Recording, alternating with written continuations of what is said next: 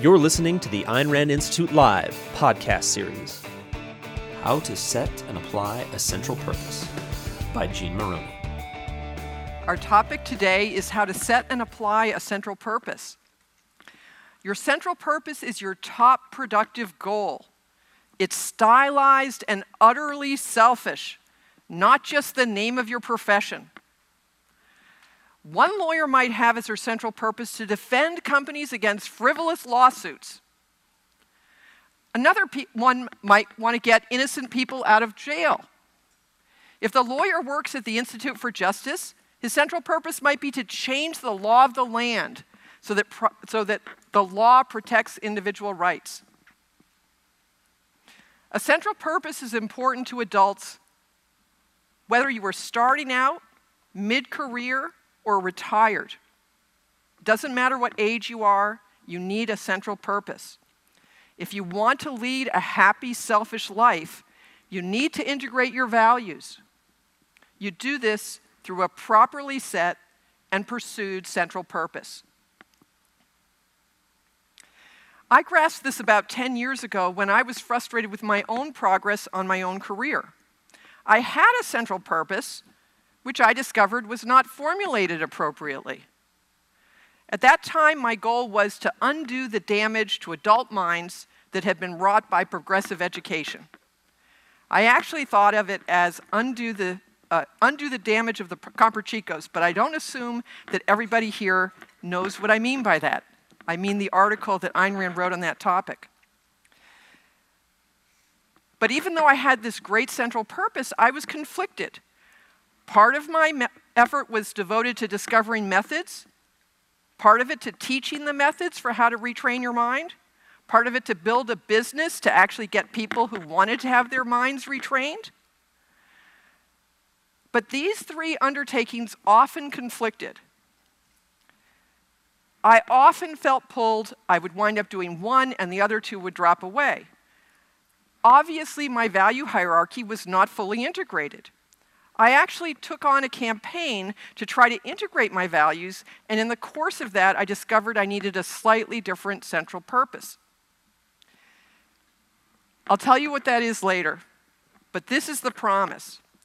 Done right, a central purpose provides three psychological benefits. It simplifies everyday decision-making by clarifying your top priority and setting a standard for judging all of the lesser ones.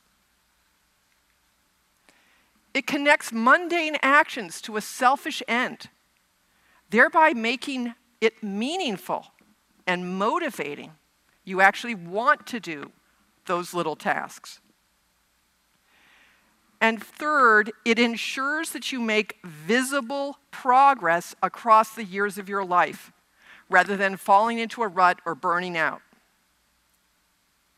These three benefits are crucial. Clear priorities on a daily basis, meaning and motivation even on mundane tasks, and a sense of progress. They are essential to a happy life. Essential contributions to a happy life. Now, so far you've only got my assertion. In our time together, I aim to validate what I've just said. First, I will explain exactly what a central purpose is so that you can see how it can provide these benefits. Then I will answer the most common question about a central purpose, which is, why must it be a productive goal? Here's a hint. Only a productive goal actually gets these benefits. And then finally, I'll describe to you three methods that you can use to identify your own central purpose so that you can get these kinds of benefits in your case. By then, I think you'll see both the practical and emotional rewards of defining and implementing a central purpose for yourself. Everybody in the right room? Okay, good. Or at the right camera. I've got a lot of people who are online here, so welcome also to the room. To begin, what exactly is a central purpose? Let's ask Leonard Peikoff. Quote, A central purpose is the long-range goal that constitutes the primary claimant on a man's time, energy, and resources. That's the definition he gives in Objectivism, the Philosophy of Ayn Rand, OPAR, in the section on productiveness. Now, you may notice I said that your central purpose was your top productive goal, and the examples I gave you were of productive work. But that's not mentioned in Dr. Peikoff's definition. He gets to it 2 paragraphs later.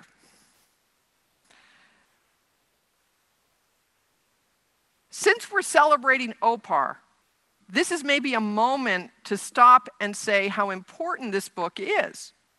I'll say for myself, I learned to think in essentials by studying OPAR in detail, paragraph by paragraph, section by section. I think it's the most clearly written book ever. The purpose of every sentence is transparent. You can see why he put it there. He connects every abstract idea to a specific example. Whenever he explains a deep principle, he then integrates that principle to every new point in the rest of the book. He said he did an entire editing pass where he just looked at every time the word "and" came up to see if he really needed both things, or 3 things if it was A and B and C. The result of this is that every word in that book is worthy of close study. So let's look at the key terms in his definition of a central purpose. A central purpose is the primary claimant on a man's time, energy, and resources. Primary claimant, what's that? Primary means first and fundamental. It means it's the first thing you do and it's at the base of all the rest. Claimant is a person, so this is analogous. Someone who asserts a right or title. So when we say that a central purpose is the primary claimant on your time, energy, and resources, we're saying that it has a right to be attended to first. It should be the first thing you put on your schedule before you put other things on the calendar. It should be put on the schedule at a time when you're fresh, when you have energy.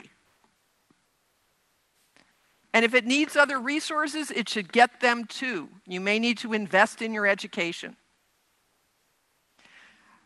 Just with that, just with the 2 words, primary claimant, you can see how a central purpose guides you. Because it is allotted your time and energy first, it necessarily constrains the other commitments that you make. Every other undertaking needs to be compatible with your putting time and energy on your central purpose. If it's not, it's not. Incidentally, note the precision of Dr. Peikoff's formulation. He doesn't say that a central purpose does get top priority status. He says it should. It's the primary claimant. It's the thing that has a right to get this first attention. Now, putting your central purpose first is necessary because it's a long-range goal. This is not something that is just about its being a central purpose. A long-range goal cannot be achieved without consistent action across months and years. It can't be achieved in 1 month in a burst of energy.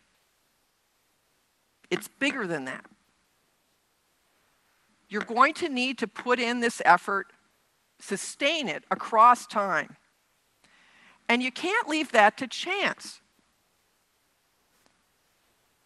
How many of you have set a long-term goal, said, oh yeah, I'm going to do that when I have time? Did it happen? If you don't put a long-term goal into the plan, you don't put in the time on a consistent enough basis. You need to make sure you work toward it on a daily or weekly basis, and to do that, you have to block it out first. And then you need to guard that time so that something doesn't take it over.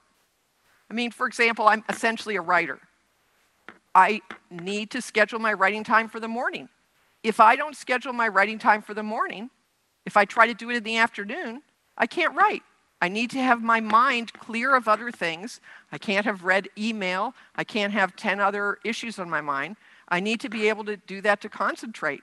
Because that is the primary claimant on my time, it gets on the schedule first. Everything else has to work around it. Now, because it's a significant productive commitment, your central purpose is often related to paying your bills. It's often the job that you get paid for, but that is not always true. So, for example, an actor might have as his central purpose, say, let's take a really great central purpose for an actor, to project the mix of heroism and anguish of a flawed character. Okay, that's what he's out to do. He wants to do that. He may not be able to support himself financially playing these parts, at least not early in his career. Acting would still be his central purpose, even though he might spend more time at his day job earning a living. But his day job would need to be chosen so that it was compatible with his central purpose. For example, he would likely need flexible hours to permit him to engage in acting lessons and auditions, and maybe even unpaid productions.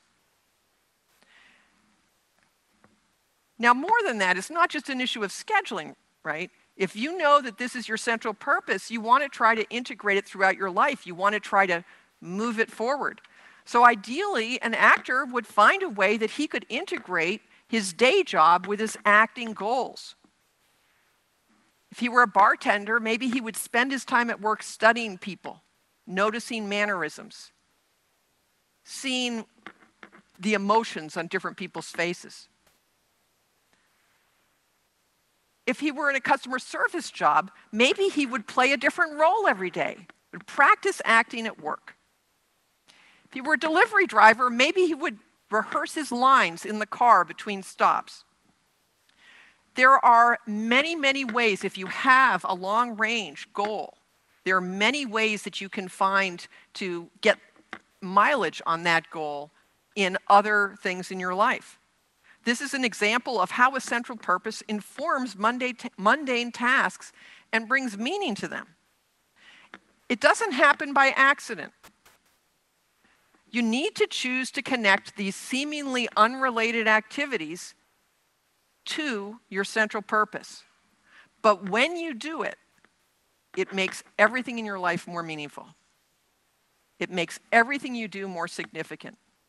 It adds a little joy to everything going on in your life.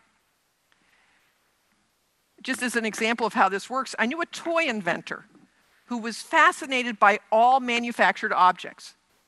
You get that? All manufactured objects, fascinated. Why? He was looking at how things were put together. Sometimes this gave him ideas for toys. Other times he had an idea for a toy and he needed to figure out how it would be put together. So this is a man who could not be bored in any place, as long as there were manufactured objects around. He was interested in manufactured objects. No boredom. This is great. This is the way to live. So that's the primary claimant. Primary claimant is about making this the priority. You need to choose to do that. Let's turn to another key term in Leonard Peikoff's definition. Goal. Central purpose is a goal. What's a goal? It's a result that you choose to achieve. It's a result that you choose to achieve. You decide you are going to take the effort to make this result happen. As a goal, it has an objective completion point or points built into it. Like the actor, every time he plays a role, he has a completion point. He has portrayed the heroic character with his anguish. A goal has a finish line. You can tell when you've completed it. So this is important in how you formulate your central purpose. A central purpose is not something you do, I said that backwards. A central purpose is something you do or create. It's not something you are. Be a lawyer or be an engineer is not a central purpose. Or at least it's a very poorly formulated central purpose. If you think your profession is your central purpose, you probably have a kind of overall general direction for what you want to do, but you haven't made your actual goal explicit. And that really matters. If you want to get the benefit of this prioritization and this meaning in your life, you need to really have your purpose specific. It needs to be a highly personal, selfish goal. Highly personal, selfish goal. You know, I gave a few examples of this for how different lawyers might have different central purposes. Here are some different central purposes that some software engineers might have, just to give you the idea of how it's really going to be tailored to an individual interest. So one software engineer might have as his central purpose to make software easier to maintain and upgrade. He gets disgusted by buggy software, and he's on a campaign to make it easy to maintain and upgrade. Okay. Another might actually just have a central purpose of solving hard problems. Doesn't actually care what the problems are, but give him the hardest problem. That is interesting, figuring out how to solve it, creating new knowledge about how to solve this kind of problem. That's what he likes to do. Another might be more motivated by just the mission of the company that he works for. So for example, a software engineer that worked at a bank might have as his central purpose to develop ways to make software hack-proof. Wants to protect the financial industry, make that software hack-proof. Now this is not a coincidence if your central purpose is connected to the company you work at. In fact, it's one of the jobs of a leader in business to help the team members connect the mission of the company to their own purposes. You want to have all of those selfish purposes aligned and contributing to the company's purpose, and you want it to be selfish across the board.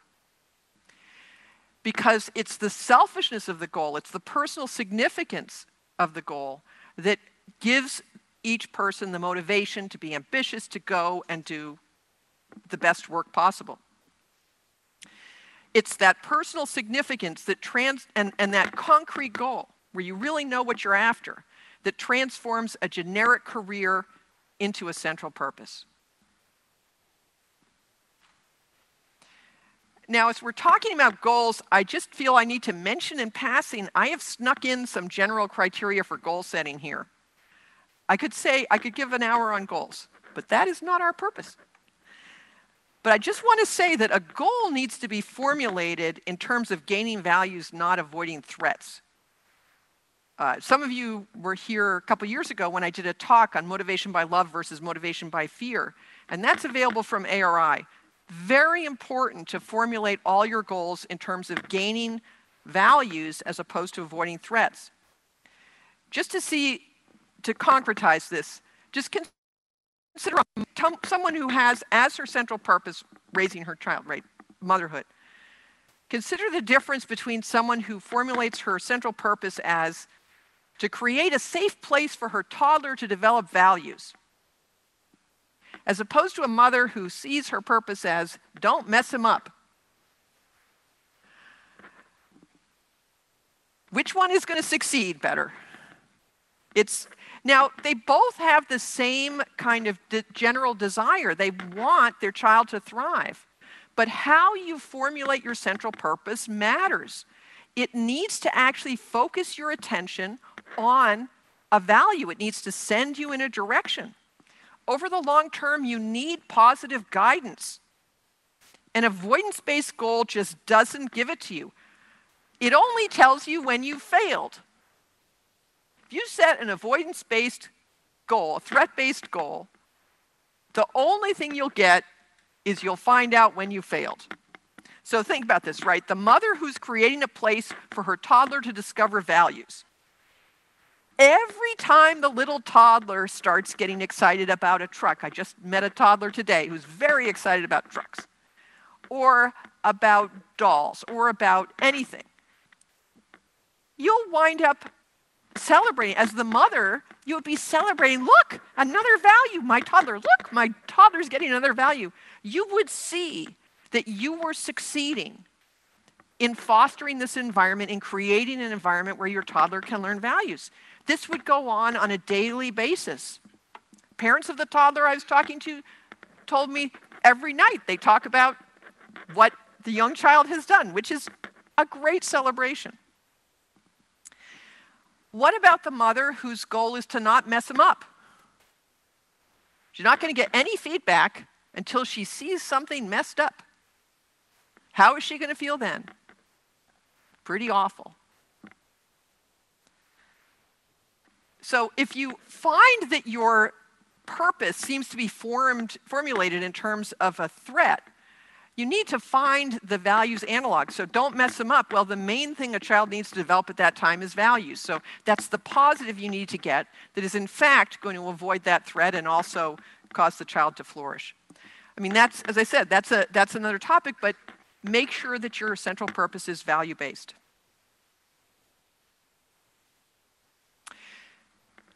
Now, there's another phrase in there, long range. Let's get clear on long range. What makes a goal long range? This is the last term in the definition I want to explore. So the obvious question is, how long is long range? Should a central purpose, once you set it, set the direction of your life for the rest of your life? I mean, is that it? Oh my God, I'm going to decide now at 18 what I have to do when I'm 80? That's a lot of pressure. No, it doesn't. Now, it can. I mean, some people do have what is called a calling. Now, this is not a good word for this. It comes from the religious meaning of it. Religious people who have a calling think that God told them. God put them on the planet to do this for that specific purpose, and they dedicate themselves to it because, well, God said so. Well, I have a calling, and it's got nothing to do with God. I've actually had a calling ever since I grasped the damage done to me by progressive education. But it's entirely secular, and my purpose, in a certain sense, has not changed since I formulated it, decades ago at this point. And I expect to keep working on it until I die. Until I can't think, actually. Hopefully, those will be exactly the same time, but we'll see. Now, what do I mean when I say, calling, I think is a good word for it. I actually think I am I happen to be, some of it's coincidence. I happen to have been born in the right place, at the right time, to the right parents, and had the right education, and had the right problems, and the right kind of ambition, and the right starting skill set, like engineering, turns out to have been very helpful for the work I do now. So that I'm in a perfect position to do what it is that I'm trying to do. So it feels like my skin. This is what I'm doing. This is me. I identify with it completely. And that, I'll tell you, it's wonderful when you have that. You become very passionate, and it's fun. But not everyone has a calling. And if you don't have a calling, you should not feel bad about that. Most people do not have a calling, and you can have a completely effective central purpose without being on a mission for the rest of your life. I would say that most people formulate a central purpose that is on the 3 to 10 year time range. I think you need at least 3 years to get this kind of integrating benefit, to really see the long range, to be able to see that things are adding up, that you can achieve things long range. On the other hand, after about 10 years, most people seem to need some kind of a shift. The work that you've been doing becomes routine and you want to shift. I've seen speakers who's shifted from speakers to speaker coaching. I've seen, that's a very common thing, to switch from doing to teaching. Or people will shift, thinking Tara Smith, I've seen her shift what her main focus is about every 10 years in her career. And that can happen very naturally. And that happens even if you have a calling. So if I look back, my central purpose really changed about every 10 years. First, it was how to discover how to retrain a mind. Then it was to figure out how to teach people to do that. And then I figured out that really, in order to have my work make any impact, which I really wanted it to have, I needed to zero in on one challenge. So at present, my central purpose is to teach adults how to think clearly and logically about value-laden issues so they can lead happy and productive lives. Now, thinking clearly and logically about value-laden issues is not the only thing that needs to be remedied from a progressive education, but it's the one I'm focusing on for probably this 10-year block. And when I'm satisfied with what I've done on that, I'll probably go on. I'll probably turn to teaching rational communication or essentialization, instead of trying to do all of them, which is what I was doing earlier in my career. So the idea that your central purpose shifts, I think, is very normal. And a lot of people come to my Thinking Lab program to actually work on a central purpose, and sometimes they feel unearned guilt because they don't have a central purpose. But this is not something to feel guilty about. This is actually an opportunity. You get to see what the next part of your life is going to be. You get to choose what the next part of your life is going to be. And in particular, I want to mention this for retirees because we do have, we tend to have a larger number of older people in our audience, like me. But anyway, so I have this particular 8-week program called Launch. And a lot of people come in that to figure out their central purpose. And the reason they come in is that after you retire, there can be something missing from your life. There's a risk of stagnating and losing the benefits that productive work brought to it.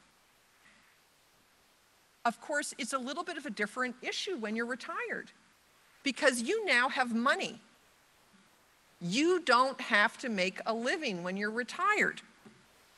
And this opens up possibilities that weren't really practical 10 years before. So like fiction writing we have several people in the Thinking Lab doing fiction writing. And that's really exciting. The idea that when you retire, you could actually open up a new phase. But the other thing that happens when you retire is you may actually want to focus more on health because, of course, you're older. And you may also want to have more time for leisure activities that you just really couldn't fit in when you were working very hard. So one way or another, if you're retired, you will probably, most people, not everybody, will put in less time in a week on your central purpose than you would have during your prime working years, where, a normal work week is like 40 hours a week. But if you're retired, you almost certainly won't put in that much. The minimum that I recommend that you put in is 10 hours a week. I think that's enough investment in a long-range goal. If you put in 10 hours a week, you can actually see big things happening over time. You can actually see some effect on your everyday actions. You can see that you're making progress. So you get that meaning, I think, if you just have something that is big enough that you want to devote 10 hours a week to it. So the situation for retirees is a little bit different, but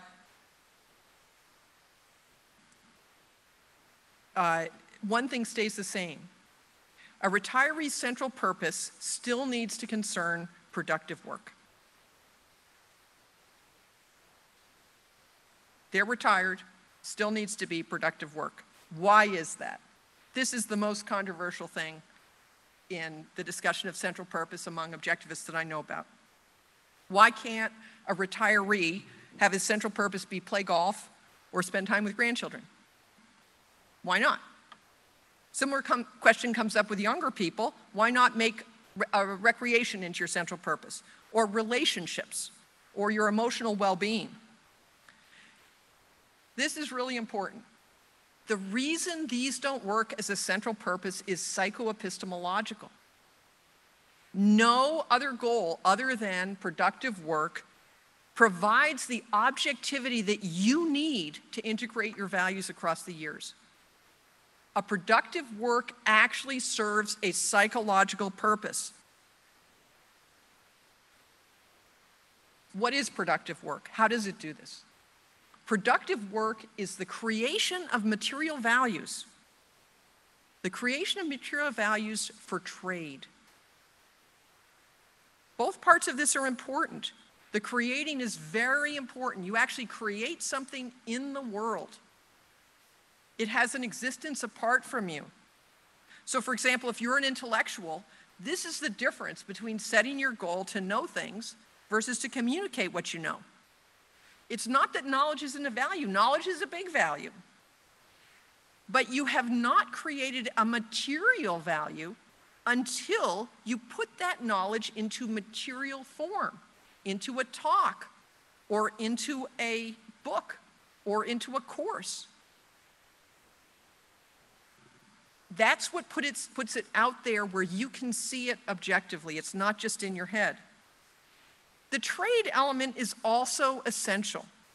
You know, as a musician, you can practice all you want, but your music only becomes a material value when you perform it or record it so that someone else can hear it.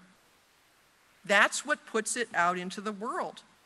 And that, having things you created out in the world, that has a huge psychological significance. That is essential to your psychological health. This is you seeing that you can do things in the world.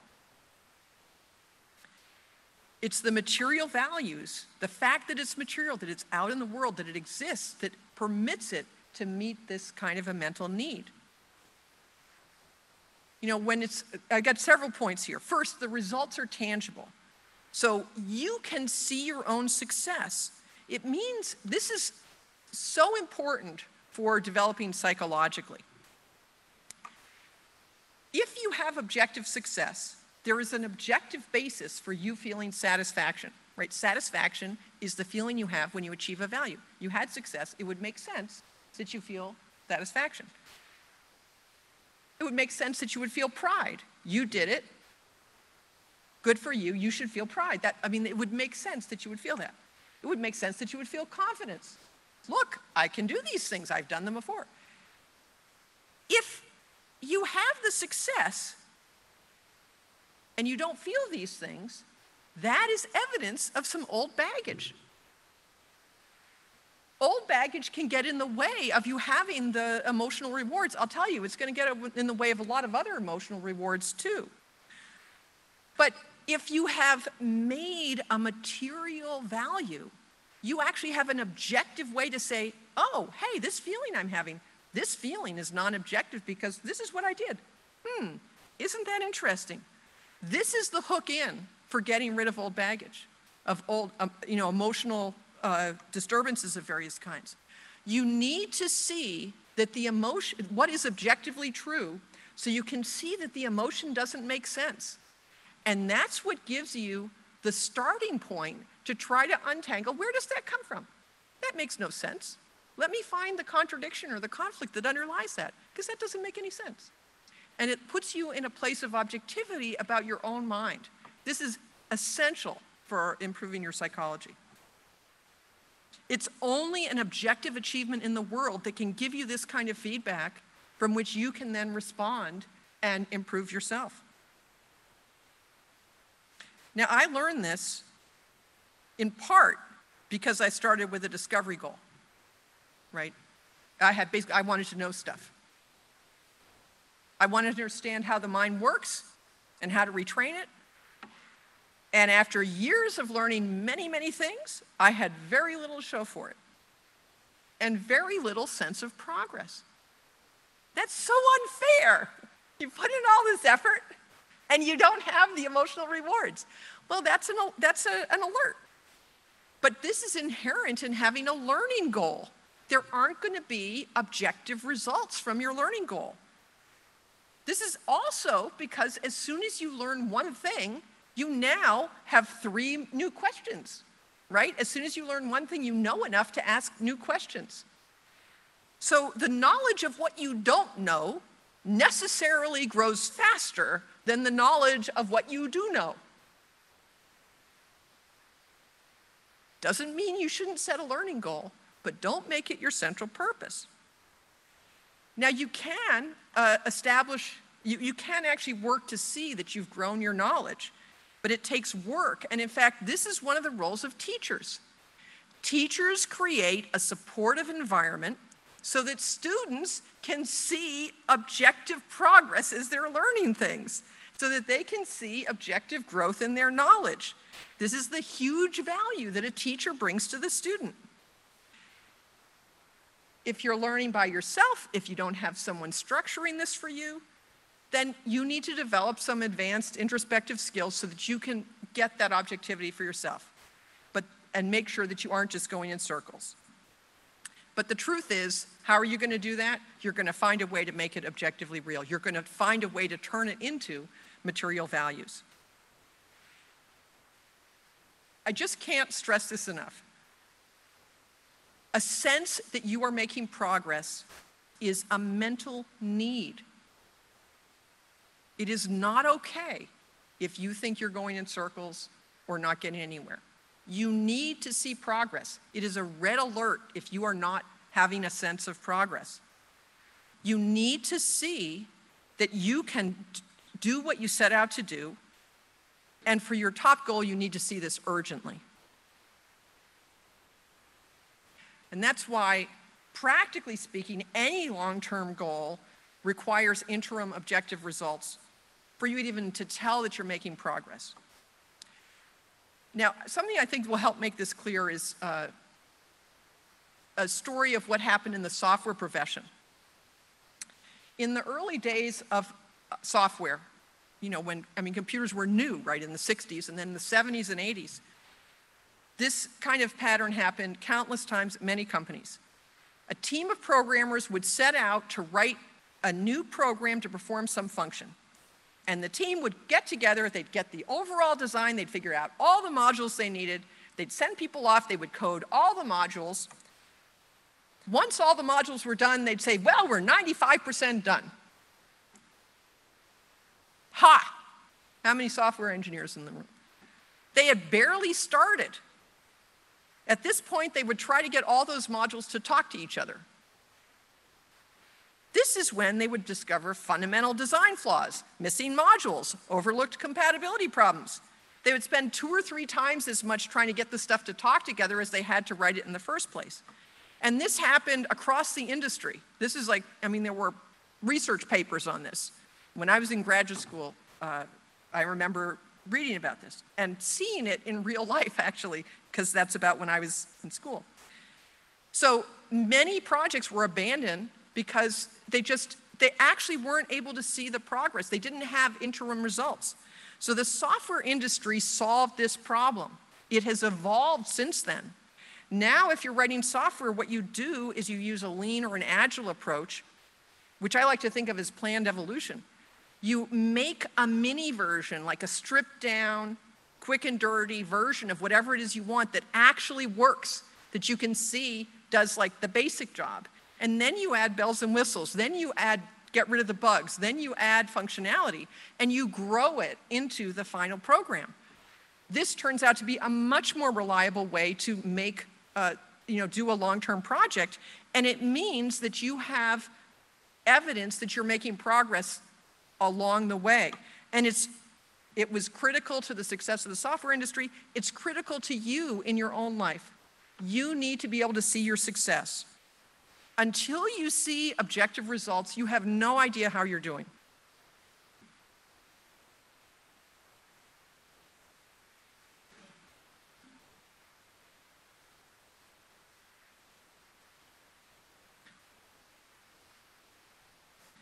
So this is actually, as I said, I could talk about this a lot, but this is actually a whole issue about goal setting. To set goals so that you can see interim success, super, super important.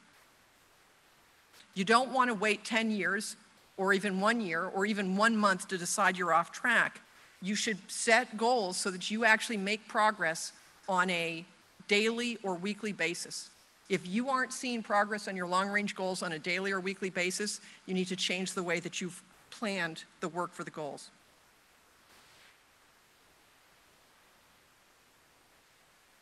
And I'm saying this is psychological feedback that's absolutely necessary. You know, the alternative, so the reason this is psychologically necessary is you can't act without motivation. And you certainly can't achieve a long-range goal without some kind of motivation. You need to pursue it in such a way that the process motivates future action. You need to set up a virtuous cycle of success where the payoff from your initial effort actually motivates the next unit of effort. The alternative is you just work through sheer brute force willpower, and that always works in fits and starts. It's not sustainable. It will burn you out. Right? So I hope I've convinced you that a central purpose needs to be the creation of a material value.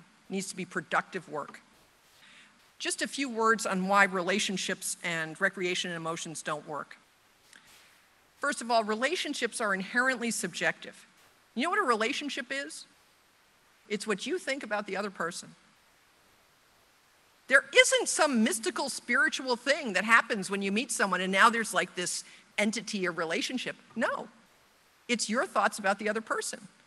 Every one of you has a relationship with me because I've been talking with you and you've been listening to me. I don't actually know all of you. I don't have a relationship with every one of you. I don't know you. Some of you I do. But it's not, the relationship is in the person's mind who is thinking about the relationship. I got this idea from a woman named Brooke Castillo. Interesting idea, and very helpful when you're trying to sort out baggage about other people. So if you can have a productive goal that involves other people, but it's not about the relationship, it's about what the action is that you do together.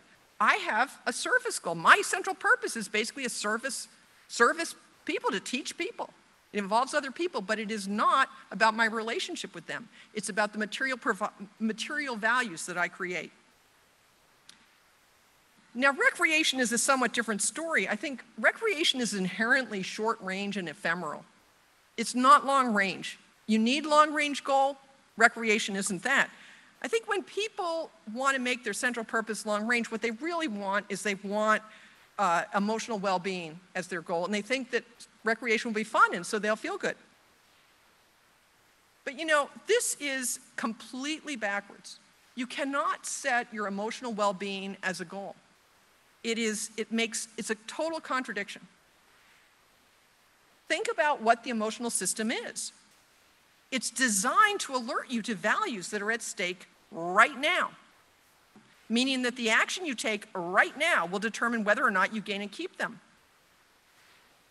One kind of emotions alerts you to threats. Most of these feel bad. Fear, anger, anyone for guilt, frustration, you like those feelings? They feel bad, but you want to feel these feelings. You want to get the feedback. If you're feeling this, you want to understand, why are you feeling this? If it's based on a fact, you want to go in and deal with it. If it's a mistake, you want to untangle that so you don't feel that unnecessary, unearned guilt. So you shouldn't set as a goal to not feel those things. The other kind of emotions alert you to values. And these generally feel good. Joy, pride, confidence, love, yes, we're all for those, right? But not all do. Grief is an emotion that alerts you to values, but it also alerts you that there is some work that you need to do. You've lost a value. You need to think about, what is that to you? How are you going to get that value? And the world has changed. You need to actually kind of embrace, your life is not going to be the same. You lost a person, your life is not going to be the same anymore. That takes work. That means there's work to be done. That's what mourning is. So it makes no sense to prefer some emotions over others. All emotions are life-giving information. They are your early alert system that some value may be at stake. You do not want to pretend that some emotions are better than others. All emotions are important information. And of course, I may not need to say this to this audience, but the deeper problem with setting emotional well-being as your goal is that you only get, happiness, joy, pride, confidence. You only get that from objective achievements. It's a total reversal of cause and effect.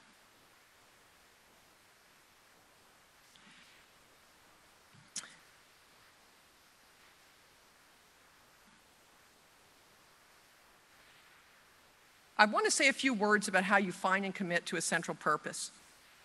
This is not a quick process. If you have a general direction, maybe you can do it in a month or two. If you don't have a direction, you should plan to take 6 months and work a little bit every day thinking about your values. There are really 3 things I recommend. I'm just going to sketch this in. Values clarification. I recommend you spend a half an hour every day thinking about your values. If you're trying to figure out your central purpose, it means you don't know your values well enough. You need to think about 3 good things you did yesterday, and why did they make the list? Or think about, well, I have these 3 goals. What am I getting from these goals? What are the values? I did this for 6 months at the time, 10 years ago, when I clarified my central purpose, and you understand more richly what your value hierarchy is. What values you actually hold. Just one word of caution. In the course of figuring out why you want things, you may find hints of second-handedness, like, well, I want that because I want people to like me. Or emotionalism, well, I want to feel good.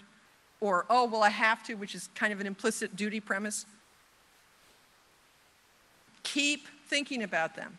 If you have something that looks like an irrational reason, don't say, oh, well, that's wrong, and stop thinking about it. Say, this is probably a distorted attempt to achieve something rational. So like if you have a desire for, you want other people to like you, well, maybe you actually want more connection in your life. You actually want to have more friends in your life. That's completely rational. That's not second-handed. Or if you think you have to do something, why do you think you have to do it? There's probably some value involved there. Do the extra work to figure that out. Now, I just want to say, this is a big topic. There's actually a freebie on my website that can help you with this. It's called the Thinking Directions Starter Kit. It's got instruction on thinking on paper, which is the way that I recommend you do this. And it's also got a class called Emotions and Values 101 with a cheat sheet with a whole list of emotions and a whole list of values that can help you do this more quickly. It's not just sitting at your desk, though. You're going to need to develop the values, and you're going to need to commit to developing the values. Values are formed in your psychology by acting to gain and keep them, by connecting them with other things that are important, by really seeing how much they mean to you, by celebrating them. So when you're trying to work out a central purpose, you may run into a chicken and the egg problem. You may find, well, I don't have any strong values here. Okay, well then what you're going to need to do is kind of deliberately take some action in a way that seems reasonable and build the value by means of that action. So what you do is you take action, see how you feel, introspect the emotions that come up after that.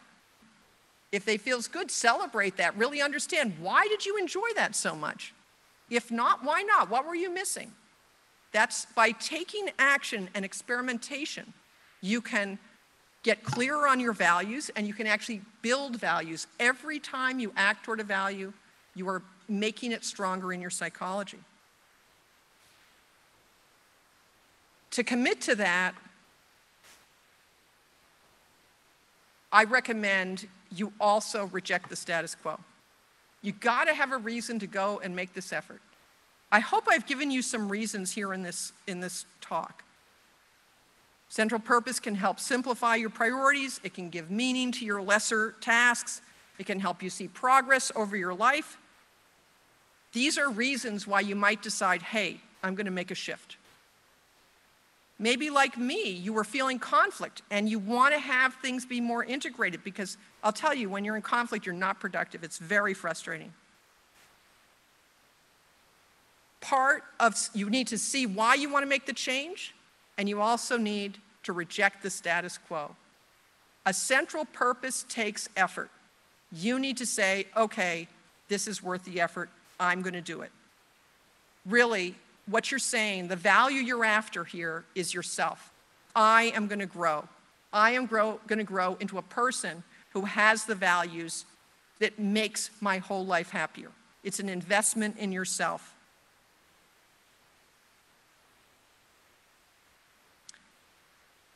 At a deep level, setting and applying a central purpose is how you take ownership of your life. This is a metaphysical perspective. I hope it can help you commit to make changes. I think it's big enough to help you commit over the long term. You will see a payoff. When set and applied correctly, a central purpose plays a really important role in daily life. When you see how weekly actions are building to a longer-term goal, you feel powerful, confident. You feel proud. When you are able to turn mundane activities into something meaningful, every day is brighter. When you sit down at your desk each morning, knowing your priorities, knowing what is number one, you have this clarity and direction and efficacy and confidence that's really irreplaceable. If you don't already have a central purpose, I hope I've inspired you to take the time to define one. And if you do, I hope this talk enables you to get even more joy out of it. Thank you. Thanks for listening to the Ayn Rand Institute Live podcast. Subscribe on iTunes, Stitcher, or wherever you listen. You can also find us on YouTube. If you like this content, please share or leave us a review.